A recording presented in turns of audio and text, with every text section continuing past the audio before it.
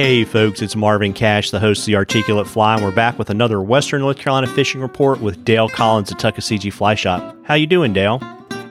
Good, Marvin. Hope you are. Yeah, I'm doing well, and it looks like things are moving up for you since I called you and you were still getting off the water. We haven't had that kind of a conversation in a long time.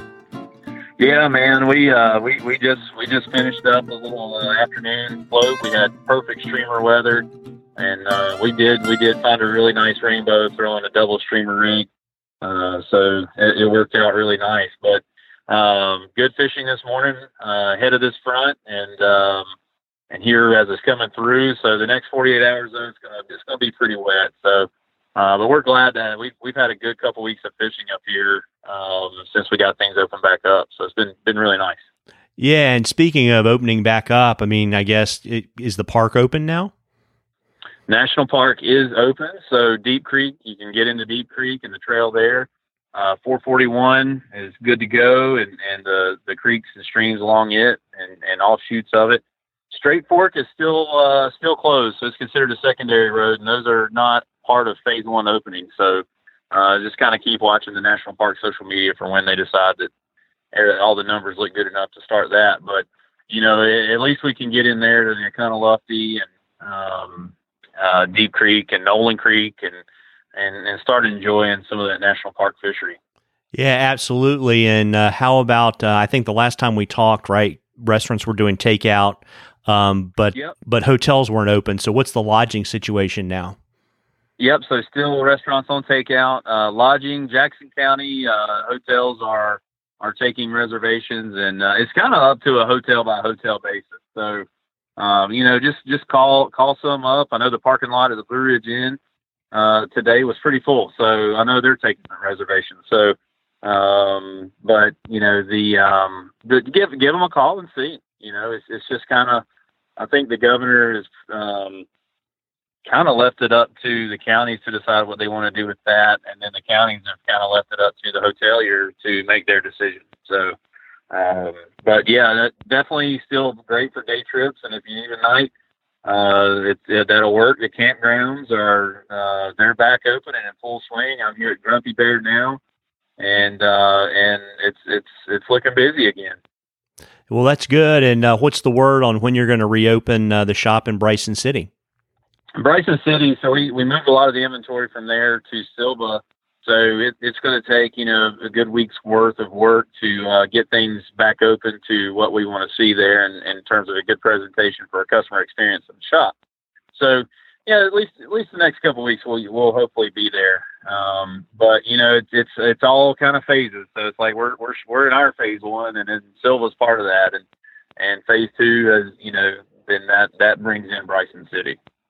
Got it. And, to come back to the fishing, I mean, I took a quick look at the weather forecast before I hopped on with you, and it looks like it's going to be a pretty wet week to 10 days, but it looks like the temperatures are going to be pretty good. What do you think people can expect on the fishing front? Yeah, you're going to have to use your judgment, and, you take into account your abilities to wade safely.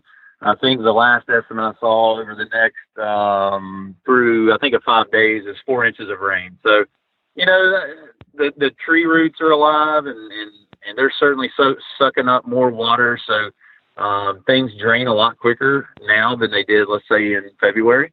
So as soon as it stops raining on these creeks, then usually it'll start receding. So just look at the radar and use your judgment, and some heavy streamers heavy nymphs and some streamer work will be good. Yeah, that's what I was thinking, and I guess the trick, right, is the water rises, it's going to push the fish to the edges. So that's exactly right. So basically, fish those nymphs on structure. That's right. Any tips you have for folks to get down quickly with their nymphs? It doesn't hurt to put a little split shot on there if you're tying up some girdle bugs, and then put a few extra wraps of lead under that chenille. I'm not a fan of throwing split shot. It messes with your cast a little more.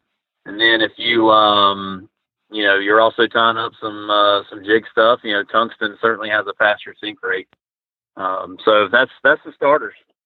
Absolutely. And folks, we love questions on the Articulate Fly. And if we read your question on the report, which all you have to do is send them to us on the Articulate Fly Facebook page, I'll send you some Articulate Fly swag, and you're going to get entered into a drawing for some cool stuff from the shop at the end of the season. Before I let you hop and dry out and visit the kegerator at home before dinner, why don't you let folks know where they can find you and your hours? Absolutely. So we're located open in Silva, 530 West Main Street. Right now we're open Monday through Saturday, 9 a.m. to 4 p.m. And then we are open 24 hours a day, 365 at tuckflyshop.com. And then, of course, on social media, Facebook, Tuckaseegee Fly Shop, and Instagram, Tuck Fly Shop. Well, that's awesome. Well, listen, folks, if you get out there, please be safe, because, messing around with high water, if you're not a good wader, is a recipe for disaster. And, don't let your pride get in the way of using a wading staff. Absolutely. Well, listen, tight lines, everybody. Tight lines, Dale. You too, Marvin.